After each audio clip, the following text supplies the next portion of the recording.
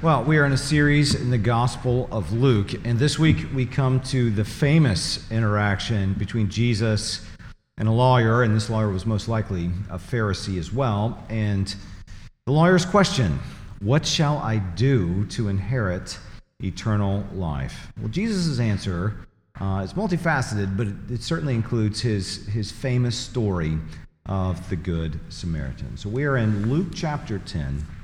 We're going to pick it up with verse 25. And behold, a lawyer stood up to put him to the test, saying, Teacher, what shall I do to inherit eternal life? He said to him, What is written in the law? How do you read it? And he answered, You shall love the Lord your God, with all your heart and with all your soul and with all your strength and with all your mind, and your neighbor as yourself. Then he said to him, You have answered correctly. Do this, and you will live.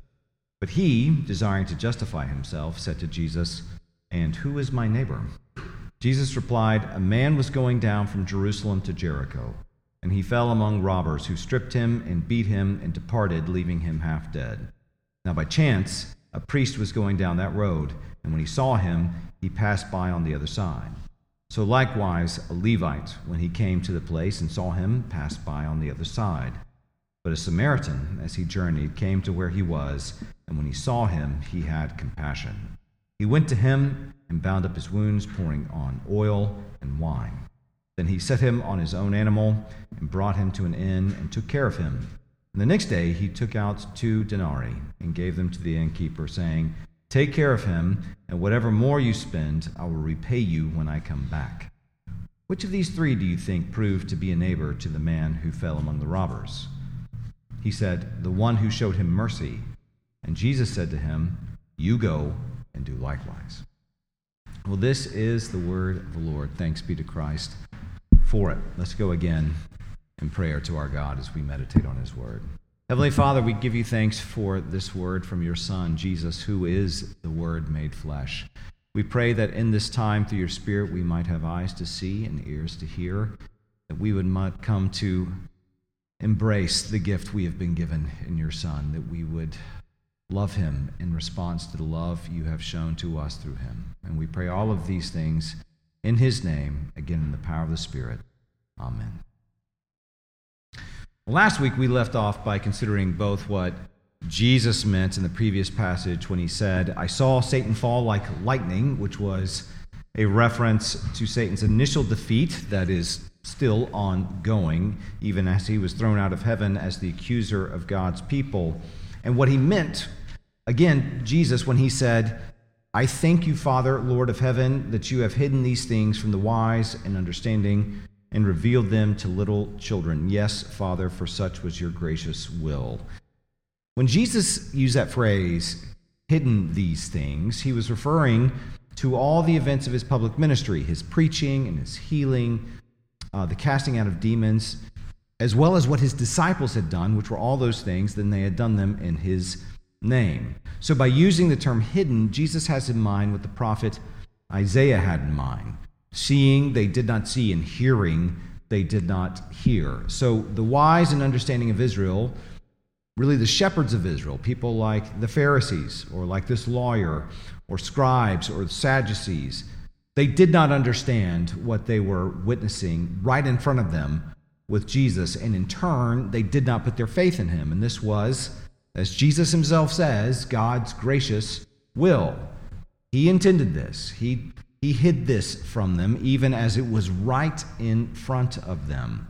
And it's gracious because, like with the prophet Isaiah, it's judgment.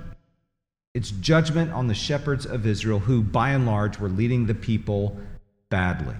But it's also part of the great reversal that the ones who did understand and believe, they have been given eyes to see and ears to hear what they are witnessing, are the little children, so to speak. That is, the ones who were supposed to be led by the shepherds. The shepherd knows his sheep, and his sheep know their shepherd's voice. This is what Jesus says often in the Gospel of John. Well, our passage today, it does end somewhat with a cliffhanger. So we don't know how the lawyer actually responded to Jesus' you go and do likewise. Even as I think this is an example of what Luke offers, of what it looked like for one of the wise and understanding of Israel to hear Jesus, to interact Jesus, to see Jesus, but not understand him, even as it invites the children to read this story, to hear this account, and to find life in him. Well, verse 25 tells us that a lawyer who was, most likely a member and leader among the Pharisees as a group were often led by lawyers and scribes, that he stood up to put Jesus to the test. Now, the last time we read about Jesus being tested, it was in Luke chapter 4, and it was Satan, or literally the Satan, the accuser of God's people, doing it. And that testing ended with Jesus quoting Deuteronomy 6 to Satan. You shall not put the Lord your God to the test. Now, Deuteronomy 6 itself, and that line from there, you shall not put the Lord your God to the test, was itself a warning to the children of the generation that had come out of Egypt in the Exodus. It was a reminder about what had happened in Exodus 17, really with their parents, when Israel, newly in the wilderness, grumbled against God because of the lack of potable water, and they called into question whether God was truly among them or not. So to test God, at the very least, in Exodus 17, is to call into question whether he is with his people and has their best interest at heart, like what Satan does in Genesis 3. It's to question whether God is really good or not. So case in point, the people in Exodus 17, they actually accuse God. They said, why did you bring us, our children and our livestock, out of Egypt just to kill us with thirst? Now that's a moral statement. That's a moral statement. They were calling into question God's goodness and faithfulness and the reliability of his promises. Well, here in our passage, the Pharisee, by testing Jesus, he's essentially doing the same thing. The Pharisee asked, Teacher, what shall I do to inherit eternal life? Now, a moment's reflection shows that this is a nonsensical question because there's nothing a person does to inherit anything. So people are born or adopted into an inheritance, for better or worse, and in turn, that inheritance is given to them. It's given to them. Not that my sons have much material wealth to inherit from me, which is how most Americans think about inheritance. That is strictly, almost entirely strictly in terms of material issues.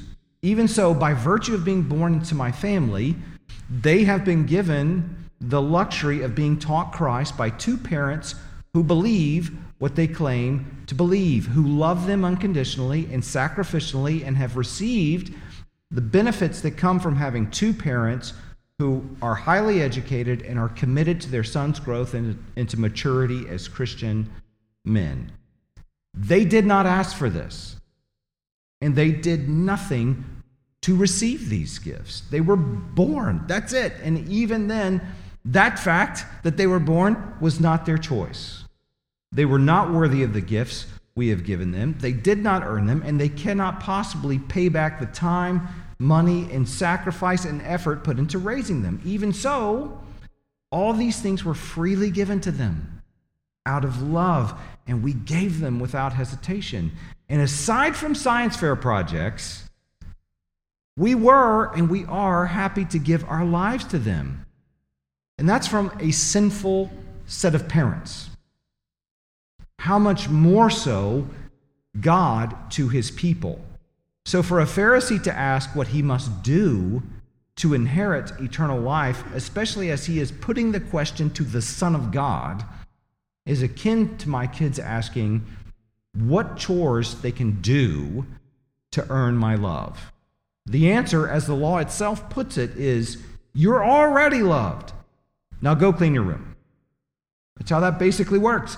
Now, that said, using that illustration, I'm in danger of making the Pharisees' question seem far less worse than it actually is. By asking this question, the Pharisee, like Israel in Exodus 17, is calling into question God's grace and his kindness, and in turn, his question assumes that God is not good and is not good to his word.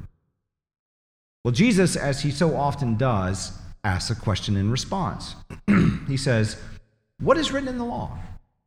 How do you read it?"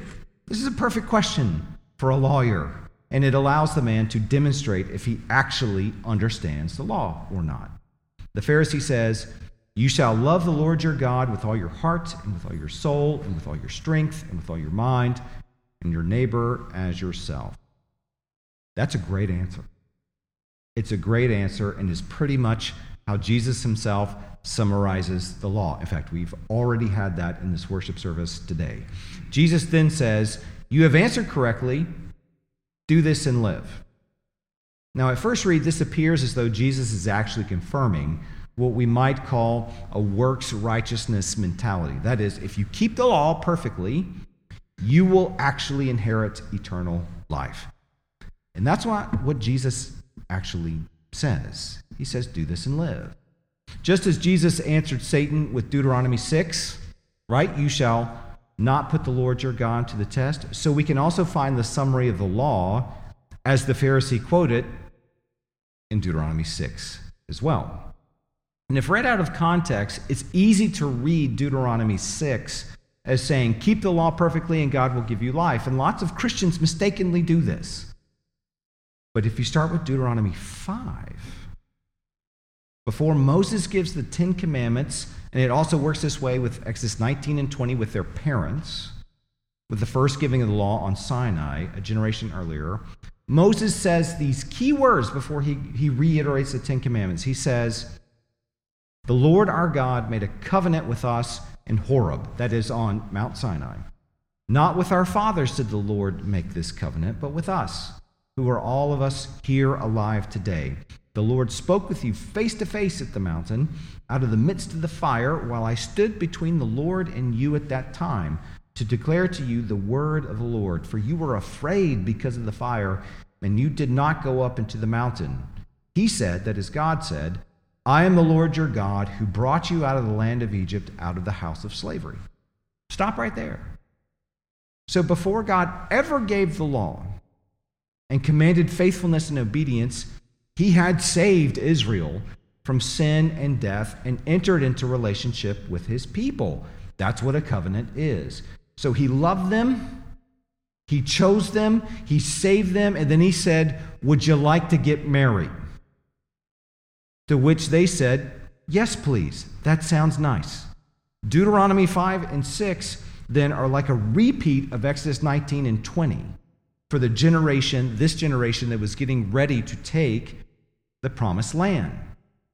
Now, human marriage works pretty much like this too.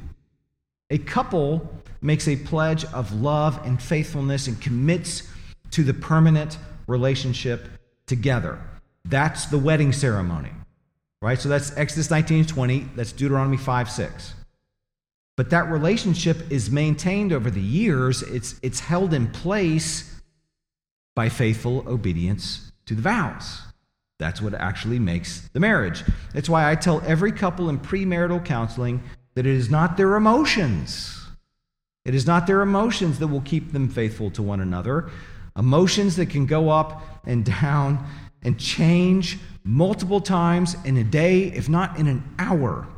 It is their obedience to the vows they have made out of the commitment of love. It's why the cliche, "Love is an action, not a feeling," is actually right.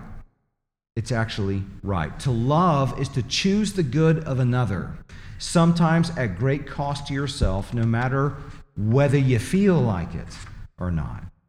Well, so it is in Deuteronomy 6. To love God with everything you've got is the response. It's the response to God's wholeheartedly loving us first. God is completely faithful and obedient to his wedding vows. He does what he says he will do. For Jesus to say, "Okay, do this and live," is like a pastor telling the couple at the wedding, Be faithful, and your marriage will last.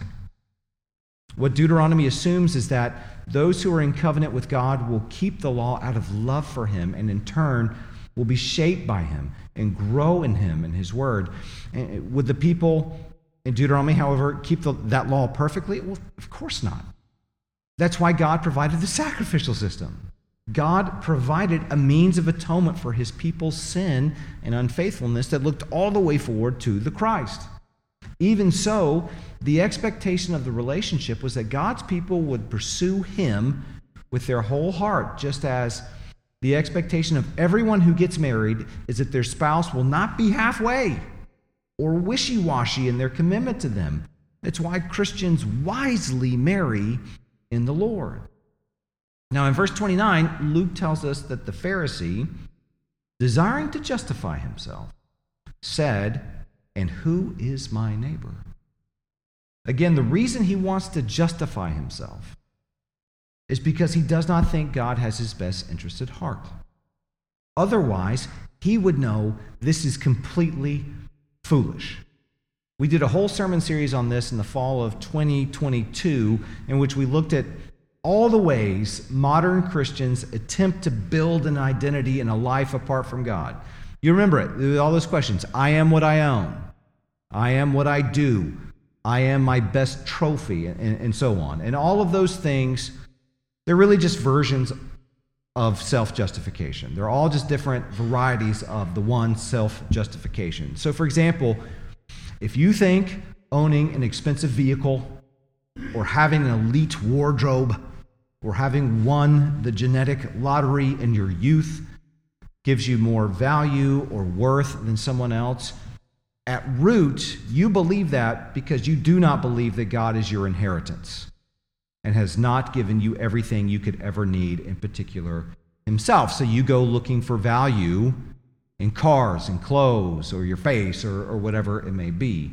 So when the one who made the heavens and the earth delights in you and has set you apart for himself, how can a car or a clothing brand or a trophy or the fleetingness of youth compared to that? So this Pharisee has already rejected the notion that he belongs to God, despite being an expert in the law. That's the irony. And this is borne out in that question, who is my neighbor? And as we talked about in that sermon series from the fall of 22, more often than not, when we reject God's love, we will go looking for affirmation or to measure ourselves against other people. My car is better than yours, so by definition, I am better than you. Unlike us, the Jews of Jesus' day, however, they did not use material possessions to establish social standing because they just didn't have like what we have. More often than not, they used the pursuit of Judaism itself and Jewish traditions to establish social standing. So this is exactly what Paul tried to do, and he says as much. So the Pharisee then was trying to use the law in order to gain social standing among his peers, but he wanted to narrow the law just enough for it to be palatable for him. And he wanted this teacher, Jesus, to affirm him in his view. And in response, Jesus, as he so often does, doesn't actually answer the question, he tells a story. He says a man was going down from Jerusalem to Jericho, and he fell among robbers, who stripped him and beat him and departed, leaving him half dead. So the man in the story, he's just a nondescript Jewish man. He's just a guy. He's robbed, he's stripped, he's left for dead. The first person to come across the man was a priest. Priests were members of the upper class in Jewish society. So like Zechariah, John the Baptist's father, at the beginning of Luke's gospel, they served in the holy place of the temple, and only they were allowed to be in that place. Now, did the priest know the man was alive? Well, maybe not. But if the man was dead, for the priest to get involved would mean he would become ritually unclean, and he would be unable to serve in the temple for a time. Even so, his ritual impurity would last, in the grand scheme of things, for a very short time. and could be easily dealt with through the sacrificial system.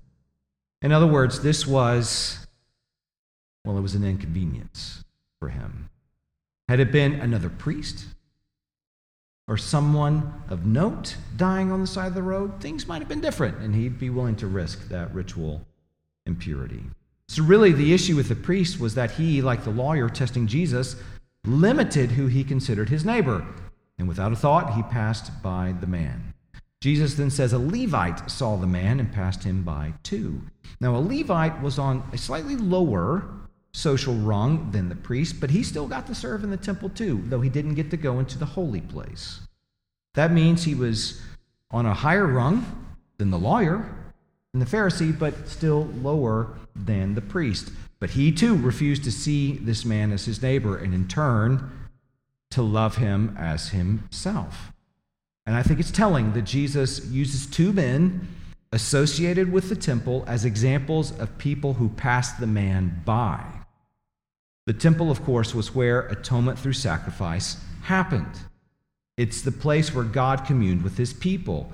So these are people who supposedly love God with everything they've got. But by his narrowing of the meaning of the word neighbor, the expert in the law, well, he was doing the same thing as these men who supposedly love God. They were refusing to love their neighbor as themselves. And it's really the third man, the Samaritan, that makes Jesus' story so shocking. Samaritans descended from the conquered peoples that the Assyrians had replaced the northern tribes of Israel with after the Assyrians conquered Israel and exiled them to Assyria. So this was roughly, just if you're thinking through the Bible, about 100 years after the book of Jonah. So you can find the events I'm talking to in 2 Kings 17 if you want to go read it. But essentially, when the Assyrians would conquer a people, they would cart those people off to Assyria and then replace them in whatever land they had just conquered with other people they had conquered. But in the case of Israel, things did not go as they typically went. God sent lions among these new arrivals because they did not know the Lord, and it was still the promised land after all. So this was told to the king of Assyria, who in response, he sent an Israelite priest to teach the people how to worship the God of Israel. And the priest goes to Bethel. He establishes worship, and as 2 Kings 17 says, the people feared the Lord and worshiped him, even as they continued to worship other gods too. So in that sense, outside of ethnicity, they were really no different than the Israelites who had been there before them. Even so, God made a covenant. This is so crazy. God made a covenant with these Gentiles using the same language from Deuteronomy 5. I am the one who brought you out of Egypt with great power, essentially saying, you who were not my people are now my people. I am in covenant with you just as I was with Israel before you. Now, the Jews of Jesus' day absolutely rejected that. They rejected the Samaritans as part of God's people. And you get that impression in John chapter 4 with Jesus' interaction with the woman at the well. I'm sure you know that story. That happened in Samaria. And she says to Jesus, our fathers worshipped on this mountain, but you Jews say that Jerusalem is the place where people ought to worship. So the tension here, it's clear there is a racial component to it in the sense of like Jew versus Gentile, but far more so, it was religious, as in who actually has the true God. So in the first two examples, we have a priest and a Levite, so two men directly associated with the temple in Jerusalem with high status.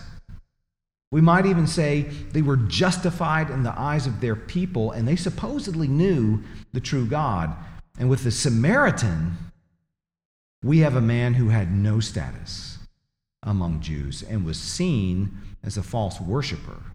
And the defining difference between the three men is that when the Samaritan saw the man, he had compassion for him. Now, to have compassion is to have a deep awareness or sympathy for another person's suffering.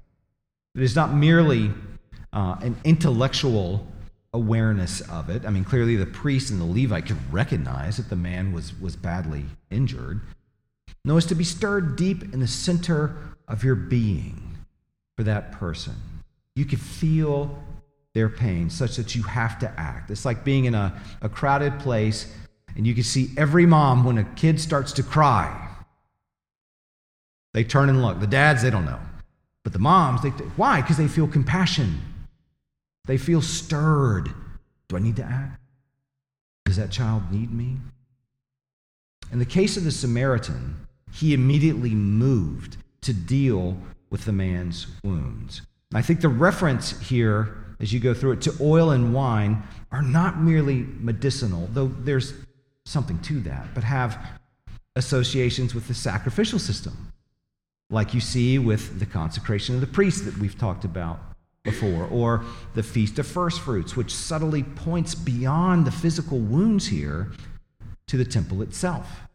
As in, this Samaritan is more tied to God than the priest and the Levite in the temple. He then puts the man on his own animal, implying that the Samaritan would go on foot, and then put him up in an inn and provided for all his needs. So the language indicates that the Samaritan paid for him, took care of him, and then was going to leave. He was going to leave the man in the innkeeper's care for a time, but he would return to settle all the man's debt. So the Samaritan recognizes that this man now has nothing. Remember, he's been robbed. It's not like he had a bank. He's been robbed, clothing, everything he's got, gone. And he steps in and provides everything he needs. Now, there is absolutely no benefit to the Samaritan doing this for himself. Nothing. And there is certainly no financial gain or social status to be had. No, the only one who gains anything in this story is the half-dead man. In fact, the Samaritan, beyond his financial risk involved, he's actually risking his own life. Even in our own day, there is story after story of people. I'm sure you've seen them. I'm sure you've seen the videos of people or employees trying to protect stores from thieves or vandals. We even call these sorts of people good Samaritans, right? Only to be fired by their employers, or sometimes even arrested by police for doing the right thing. Well, this Samaritan faced that same kind of risk too. Well, Jesus doesn't answer the Pharisees' question, who is my neighbor? Instead, he asks, of the three men, who was actually a neighbor to the man who fell among the robbers? So whereas the Pharisee was trying to narrow the law and thus limit who he had to love, Jesus actually pointed him to the fullness of the Lord. Love the Lord your God with everything you've got, and love your neighbor as yourself. So the right question is not, who is my neighbor? It's, do I love my neighbor as myself?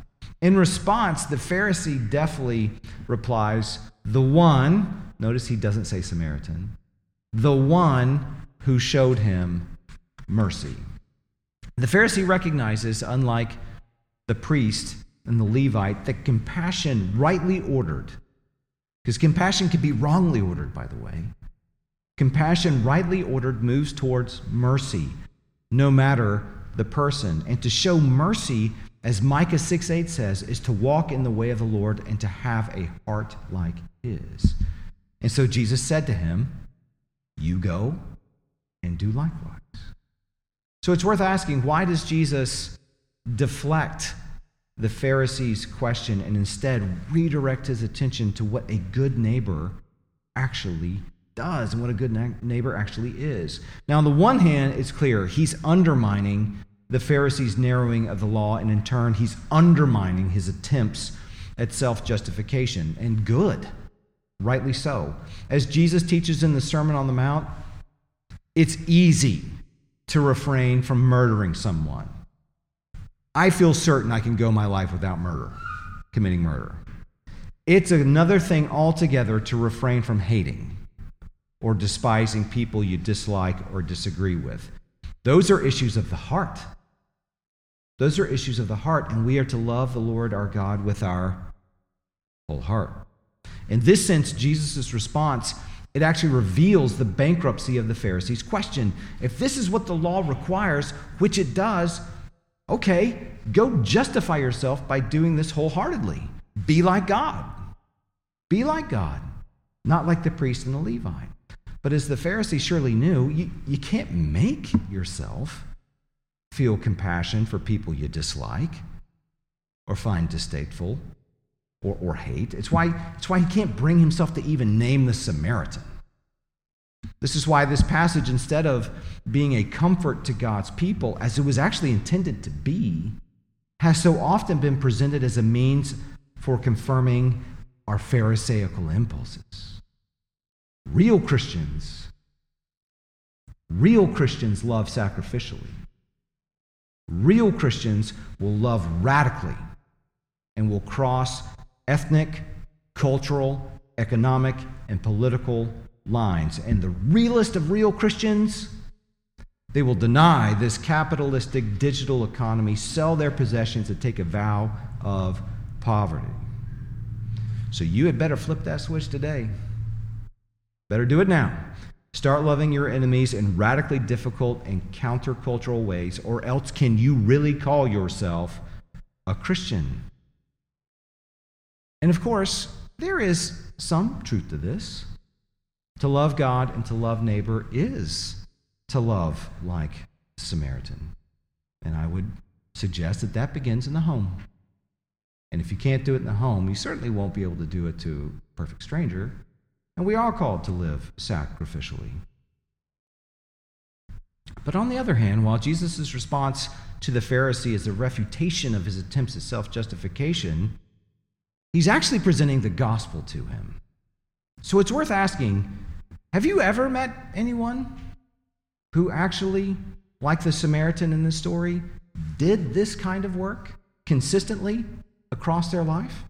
Now, of course, I've known a lot of Christians who did incredibly sacrificial things at great cost to themselves, and at least in part did things akin to this, at least once or twice. But a lifetime of living like this? You know, like with the parable of the prodigal son or the parable of the wicked tenants, the chief character of this story that Jesus is telling is Jesus. This story is about Jesus. Jesus is the Good Samaritan. In turn, the half-dead man on the side of the road is the Pharisee, who himself, despite all appearances, like the priest and the Levite, is actually spiritually dead. And over again in Scripture, it is God, not his people, but God who is described as full of compassion and steadfast loving kindness. As an expert in the law, the Pharisee surely knew that Israel had done nothing worthy of life when God redeemed her from Egypt. And even then, she immediately rebelled against him. Even so, God continued to show compassion and mercy to Israel, binding her wounds, atoning for her sin, providing for all her needs, and promising her life and communion with him in his house. He did this not because she was righteous and faithful, but precisely because she was not. I mean, just consider Psalm 103. There's so many examples of this. Just walk with me briefly through Psalm 103. It says, "The Lord works righteousness and justice for all who are oppressed." We tend to think these days of the oppressed as being totally innocent, guilt-free. Not in the Bible. The oppressed in the Bible very well may have sinned against, but they may be there because of their sin. And it is God who works these things. He is the one who justifies and redeems. It says he made known his ways to Moses, his acts to the people of Israel. So it is God who revealed himself to Israel and promised them life. Goes on, the Lord is merciful and gracious, slow to anger and abounding in steadfast love. It's just bound up with the center of who he is. This is his character. He will not always chide, nor will he keep his anger forever. He does not deal with us according to our sins, nor repay us according to our iniquities. So even as God calls out sin, as Jesus does with this Pharisee, he offers mercy to those who want it. For as high as the heavens are above the earth, so great is his steadfast love towards those who fear him. As far as the east is from the west, think about that image. How far is the east from the west? So far does he remove our transgressions from us. As a father shows compassion to his children, so the Lord shows compassion to those who fear him. For he knows our frame. He remembers that we are dust. So it's just like how in the parable of the prodigal son, the father had compassion on his sinful, rebellious son who had squandered his inheritance, but knowing his father to be a good man, returned to him. And in response, the father ran to embrace his son. He robed him in glory. He put a ring on his finger, and he threw a feast for him. So this Pharisee rose to put the Son of God to the test. So despite his Jewish religion and tradition, in his heart of hearts, unlike the prodigal son, he did not believe that God was good. He did not believe that God was good or would show compassion to him, and thus he believed that he needed to do something to inherit eternal life instead of receiving it freely from God. And in response, Jesus tackles that lack of faith head on, revealing him to be spiritually bankrupt, and offers himself as the one full of compassion, the one who would atone for him, heal his wounds, and would return again to pay his debt. Now, Luke does not tell us what happened with the Pharisee. Did he turn? Did he repent? Did he turn away? Even so, this is an example of how the gospel was hidden from the wise and understanding of Israel. People like priests and Levites and lawyers, even as it was revealed to the children. Men like the disciples and many of the crowds who followed Jesus. And to be sure, the Christian life, as we read it, is a movement in learning to love more and more as God loves. And this is something that God works in you over time through his Son and the power of the Spirit. But the love of neighbor is not the starting point. Radical love is not the starting point for our life. It's what comes in response to God's love. So you can no more decide today to be a good Samaritan than you can decide to be fluent in Bengali. If you don't know, that's a language in India. No, the Christian life begins with God's compassion and mercy. It begins with Christ's offer of life, his offer of atonement, his offer to bind your wounds and pay your debts, and his promise to return again to make all things new. These things are all gifts, all of them. Like the Good Samaritan, he freely gives them, and like all inheritances, there is nothing you can do to earn it. He just gives it away. Well, let's go to our God who gives these wonderful things away in prayer. Heavenly Father, you are good, and your steadfast love endures forever. You have given us all good things. Lord, we thank you for this kindness. And I pray for me, and as I pray for everyone else, because I think we're all struggling with this to some degree, that I might let go of trying to justify myself and believe you that you are good and have all the best intentions for my life at heart. We pray this in Jesus' name. Amen.